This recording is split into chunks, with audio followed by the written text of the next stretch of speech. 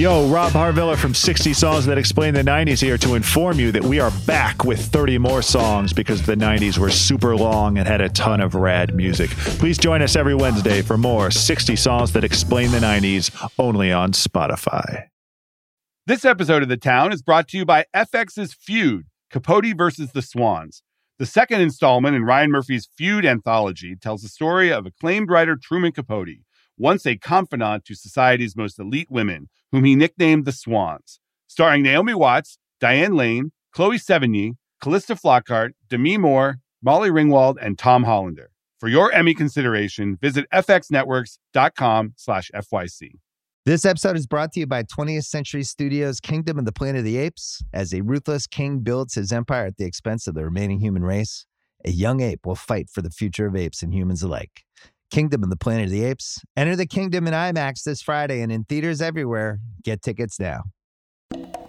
Hello, it is Thursday, May 5th. Happy Cinco de Mayo. And today we are going to talk about one of my favorite subjects, the Church of Scientology.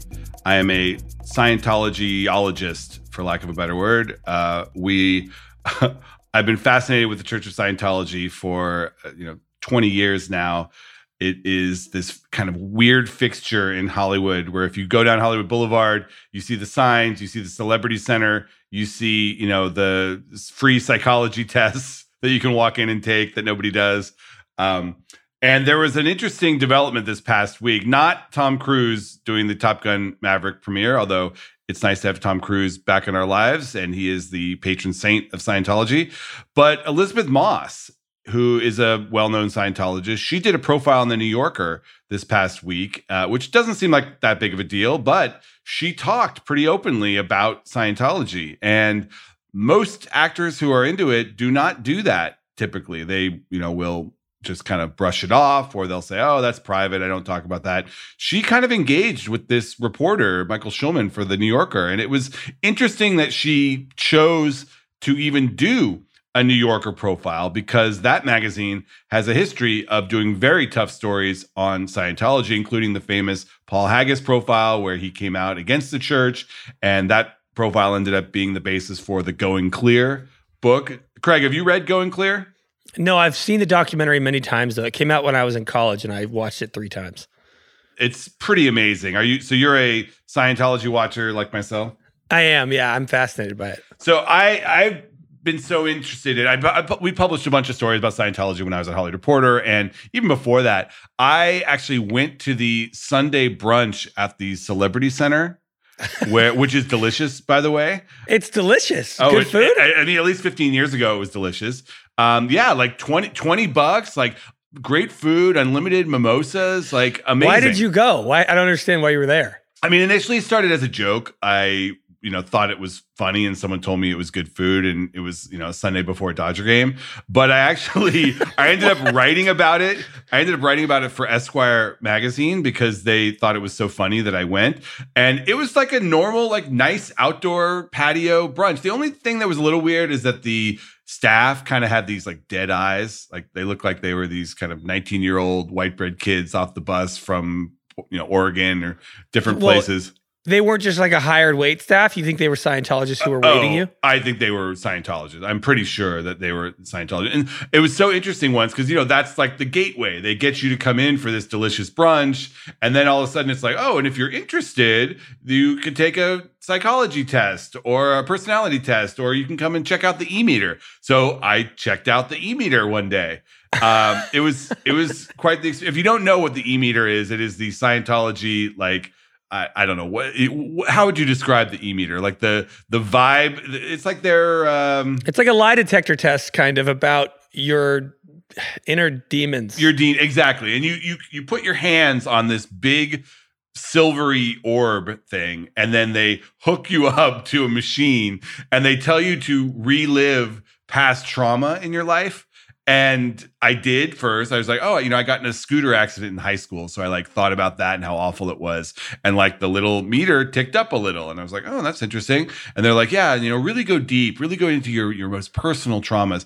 I'm like, okay. So then I started thinking about fun things, when I was a kid going to Disneyland, or best days of my life. And all of a sudden the e-meter also went up a little. And I was like, oh, so this is total bullshit. Oh my God. What's funny is when I graduated film school, me and my buddy lived in New York, and we were trying to get jobs in film or acting or whatever it was. And there was always this company that looked like it paid really well called Golden Era. Oh, that's a front. That's right. And we were like, wow, what is this company? There's a lot of commercials and a lot of opportunities. And we learned that is Scientology's leading production company. Yeah, they have a network.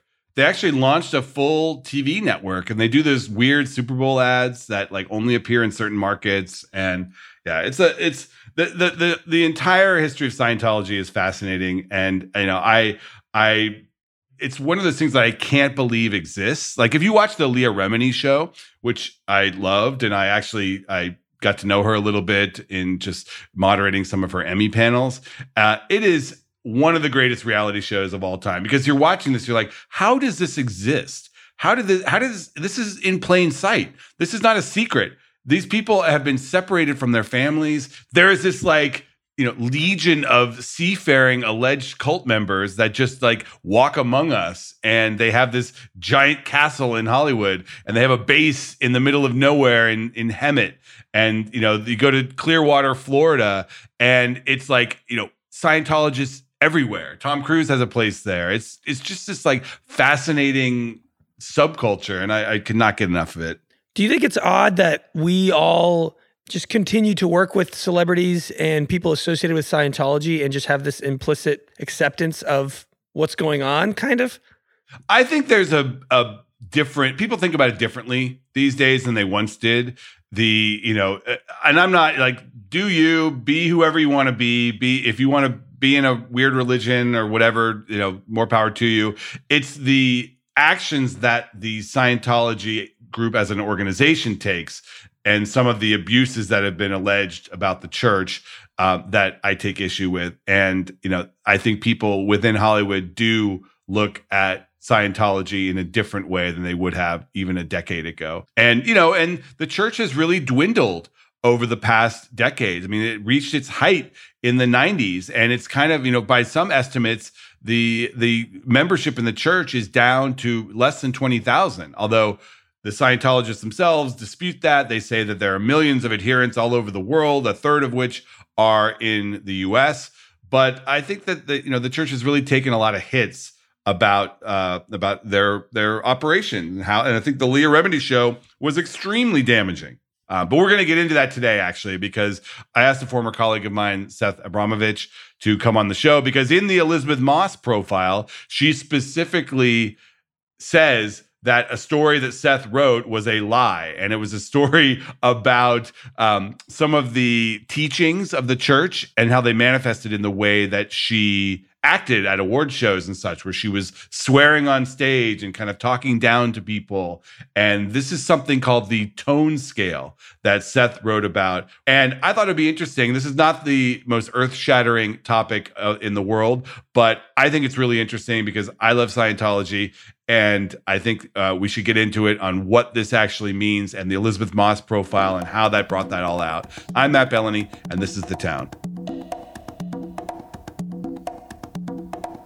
All right, we are here with Seth Abramovich. Seth is a senior writer at The Hollywood Reporter. He and I worked together for many years, and we went through several Scientology stories that we published when I was there. Elizabeth Moss, who has never really been probed and pushed on her Scientology connections. She did this profile in connection with this show, Shining Girls, on Apple. And the reporter, Michael Schulman, really asked her about this kind of disconnect. And it gets to this question that I have always had about Elizabeth Moss, who I think is a fantastic actress. And, Peggy Olson on Mad Men is one of my favorite characters of all time. She's great on The West Wing. She's great in Top of the Lake. Everything she does, Handmaid's Tale. So this is quoting from the story. Even the casual Moss fan has to grapple with cognitive dissonance. What's an approachably cool pop culture feminist icon doing in an organization that its defectors, among other critics, describe as a dangerous cult? And that's always been the thing that I can't get around. And we got some interesting insight into her psychology. What did you learn from this New Yorker profile, someone who's been covering Scientology? I just was, surprised that she did it, first of all, but she handled it expertly. clearly trained from within Scientology to know how to respond to these questions. She's very close with her mother, who, brought her into the church as a child. And I don't know, what can you say about her? She's talented, but complicated. Right. There's a lot of these Scientology approved messaging that comes out in all profiles, but especially prominent in this one, where she says it's not really a closed off religion. It's a place that is very open to welcoming in somebody who wants to learn more about it. And that is classic Scientology messaging. They don't address the substance of some of the bizarre aspects. They don't talk about Xenu, the alien being. They don't talk about the bridge to total freedom, the hundreds of thousands of dollars that it can cost you to do these courses. They just talk about openness. And, she says, I would just encourage people to find out for themselves. And that's what they want. They want you to go to the website. They want you to watch the videos. They want you to come by the Celebrity Center in Hollywood and check it out. And that is, that is very on message. But what wasn't on message was the fact that this reporter actually went a little further and, delved into some of the aspects of her personality that are very Scientology oriented. And I want to get to that because that gets to your story that you wrote. She swears a lot and she talks kind of down and condescendingly to people often. And that is a trait of Scientology that has come out in a number of people. If you look at Tom Cruise, that whole COVID video that came out where he was screaming at the Mission Impossible cast, we've got a responsibility here and we've got thousands of jobs and, almost like they're saving the world by making a Mission Impossible movie. And she's kind of got that similar thing. So go into your story a little bit and what you reported a few years ago. Well, she had just won her first Emmy for The Handmaid's Tale, which of course is the ironic, juxtaposition to being in Scientology. She addresses that as well. The whole fact that it's about this cultish society that abuses women and keeps them down, and she's in this arguably, although the church denies it, cultish society. But go ahead. So she said "fuck" on the way to the podium. Then she called her mother a fucking badass. And I think it took the room a little bit by surprise, because you don't often see people swearing when they accept awards. It's kind of the one moment where everyone gets it together and realizes everyone's watching them. But then backstage at the press room, she was asked about, you had a kind of salty speech, and she was like, that you didn't hear the half of it, and she would start swearing more there. And then I believe she posed in her Instagram with her Emmy with her middle finger up. Somehow that's the weirdest thing to me, even more than the swearing. It's just a weird gesture. And she had done it. Then I looked into it and she had done it again at the Golden Globes, posed with her Golden Globe after winning one at her table with her middle finger up.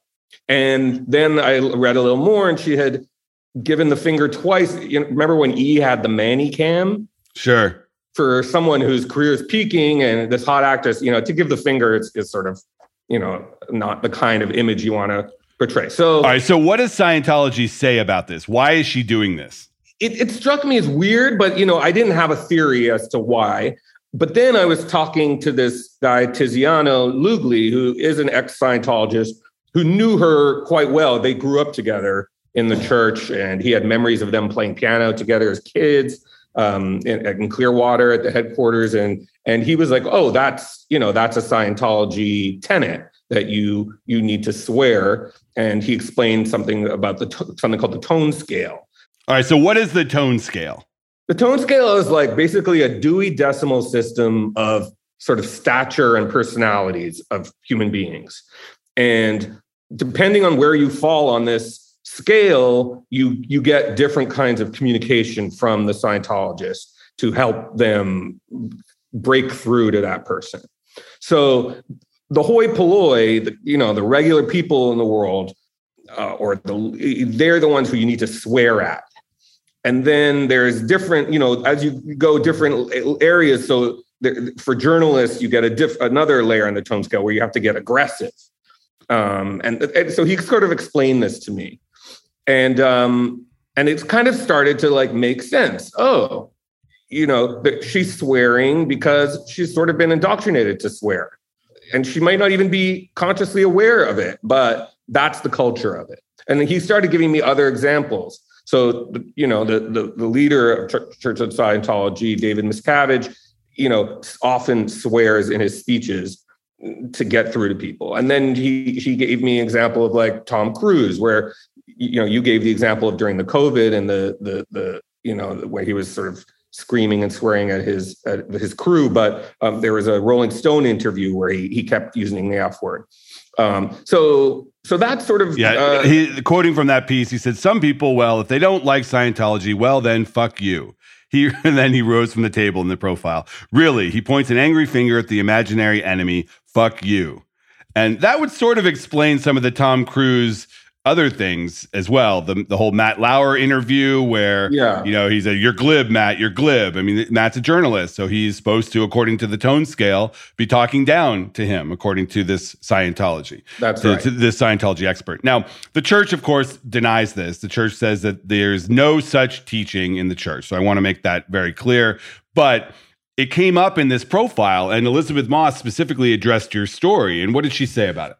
She said it really pissed her off, and that she was, it was the greatest moment of her life, and that this somehow detracted from it, and that her mother, means everything in the world to her, and that, she was, expressing her love and devotion to her mother at that moment, and this was somehow sullying, her tribute to her mother. I don't know about that, but what's interesting to me about this whole thing is that she's willing to talk about it. So many of the Scientologists these days, they know that the press around them is so toxic that they just don't talk about it very much. I think the Leah Remini show really changed the national conversation about Scientology. It went from this like, okay, whatever, do whatever you want thing to, oh, this might be something that a lot of people think is dangerous. Elizabeth Moss doesn't seem to mind that. I mean, it's kind of interesting to me. Well, you're saying she's talking about it, but I don't think she really said anything about Scientology in that interview. The only thing she really confirmed is that she's still very much in the religion. And, but she didn't address any of the things that he specifically asked about. But she opened the door here. She opened the door to a New Yorker profile, and this is what they found. They found that according to Scientology records that have been made public, that she took the Hubbard Key to Life course when she was 8 years old, and she was declared clear, which is in Scientology, the highest state of being, when she was 11 years old. And even though she's downplayed her affiliation, she's very much part of a network of Scientologists in Hollywood. Her mother and father were big Scientologists. Her manager is Giovanni Ribisi's mother, Gay Ribisi, who runs kind of a management company that caters to Scientologists. She's part of this, like, I don't know, kind of a second generation of celebrity Scientologists. We're not talking about the John Travoltas, the Kirstie Alleys, those type of people anymore. She's really part of the generation with like Erica Christensen and Giovanni Ribisi, I said, and Beck, although Beck has since denied that he's pursued Scientology. But the fact that she's opened the door to this kind of a magazine profile looking at her Scientology connections is interesting to me. I mean, they found that she has done this purification rundown, which is a Scientology kind of self-improvement exercise as recently as a couple years ago. And that's not someone who, grew up in it and is sort of a non-practicing Scientologist. She's very much in it. Yeah, but you're saying, why did she do it? Her argument is that Scientology is not a cult. It's a very legitimate thought system and and belief system, and so there's nothing to hide. So if there's nothing to hide, then you address it, but you address it cagely and you sort of avoid. The other big elephant in the room here, and I sort of loath to even mention it because I know it's so complicated, is the Will and Jada Smith question, because they have denied being Scientologists, yet there's been a lot of reporting about how they gave money to a Scientology-oriented school. But then going back to this whole tone scale thing, how do you apply that to what happened at the Oscars? Yeah, and from what I understand, or at least what I've heard through the grapevine, it's that Jada was not into it. He was more into it. And it wasn't just money they gave to a school. They founded the school that was based on Scientological precepts and things. So I think she was the one who lured him out of it. So does it track that, the half of the couple that was more into the Scientology would be the one who's screaming and slapping people? It does. So, yeah, and obviously all of this stuff comes back to L. Ron Hubbard, the founder of Scientology, who was a really controversial guy. I encourage you to read Going Clear if you have any interest in this stuff. He was in the Navy, and people think that's where some of this swearing stuff may have originated. I spoke to Tony Ortega about that. And Sea Org is the Scientology's Marine-based high priests and whatever out on the open seas. And so his theory is that the cussing started with the Navy and L. Ron Hubbard's gruff upbringing and on the open seas. And then it continued through that. And then he calls it a sacrament. Seth Abramovich, thanks for coming on. Appreciate you and your chronicles of Scientology. Hopefully Elizabeth Moss will not do any more interviews denying your reporting. We will see you in Hollywood Reporter. I will add, I've been watching, and she hasn't sworn or given the finger at an award show since. Oh, interesting. Why do you think that is? I think she was made aware of a habit that I don't think she was conscious of. Huh. Interesting. Or, she doesn't want that connection to be made, and she didn't think people would make it, and now they're making it. Exactly. Yeah. All right, Seth, thanks very much. You're welcome. All right, I am back with producer Craig in here for the call sheet, my daily prediction. So, Craig, the tracking came out, the early tracking on Top Gun Maverick this morning. You want to know what it is? I do. Well, they don't give a number, but they give the awareness and interest levels among various groups, people, men, women, above 25, below 25. And it is on track right now at this point to be similar to Fate of the Furious, Eternals, Spectre, Fast 9.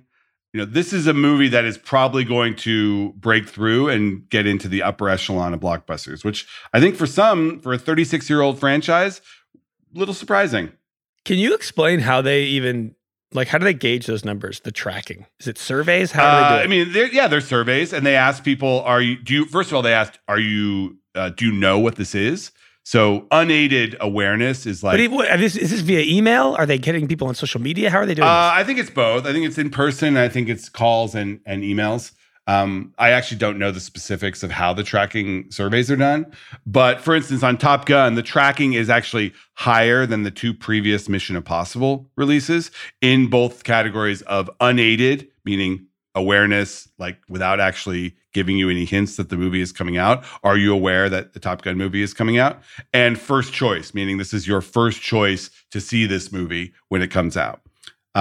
So, that's pretty good. That's, obviously the tracking is higher for older men than it is for younger women. In fact, it's 10 points higher for older men than it is for younger men, and older and younger being 25. So sadly, you fall into the older men category now. Wow. I know. What a milestone for me. Gray hairs are next. Also, this movie's been coming out for 3 years, so I feel like it's not hard to explain why people know about it. That's the thing, is I think it's a little skewed because of the materials, they call it, have been in the market for a while. But it's still pretty good because nobody knew whether anyone would give a crap about Top Gun in 2022, considering the first movie came out 36 years ago. So I think they've done a nice job raising awareness. Tom Cruise at the Super Bowl was a big deal, and some of the materials they put out are interesting. So we'll see. This movie's on a good track. But I want to talk more specifically about this weekend. I've got a prediction for Doctor Strange in the Multiverse of Madness. The Marvel number they're putting out is 175 million for this weekend. That is laughably low, in my opinion. Every time. Yeah, they do, but the real tracking is 200. And if it can get above 200, I think that's a strong showing for this movie. Keep in mind, Spider-Man did 260, but that's Spider-Man. This is Doctor Strange, not the same. And I'm going to take the over. I think Marvel is Marvel. People are geared up for summer movies. So I'm going to take over 200 million for this weekend. I just really want one day for there to be a major movie coming out like Pixar's Lightyear or something next month. And you go, yeah, they're predicting 200 million, way too high. No way it gets to that number. I feel like every time with these big movies, you're like, oh, they're lowballing us. No, well, they are lowballing, but I am not even accepting the Disney number. The Disney number is 175. The other studio people that I've talked to said the real number is 200.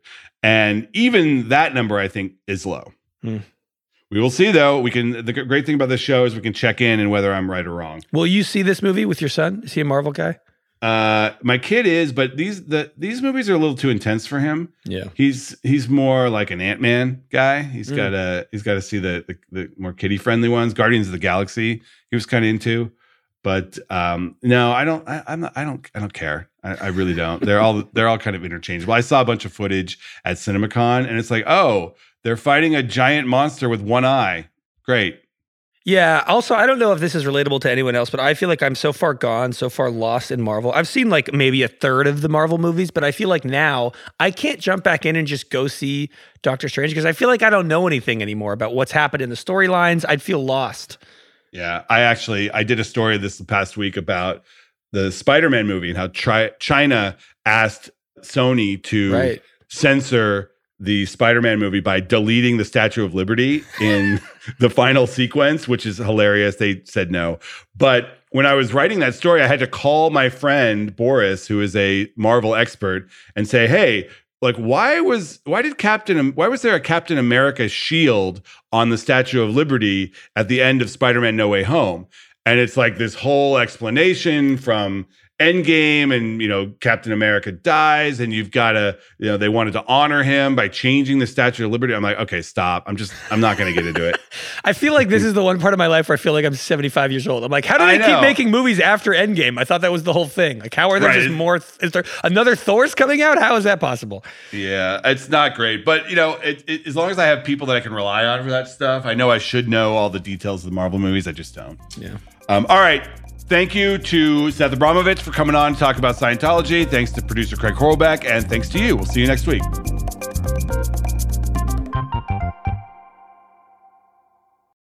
This episode is brought to you by State Farm. You might say all kinds of stuff when things go wrong, but these are the words you really need to remember. Like a good neighbor, State Farm is there. They've got options to fit your unique insurance needs, meaning you can talk to your agent to choose the coverage you need, have coverage options to protect the things you value most, file a claim right on the State Farm mobile app, and even reach a real person when you need to talk to someone. Like a good neighbor, State Farm is there.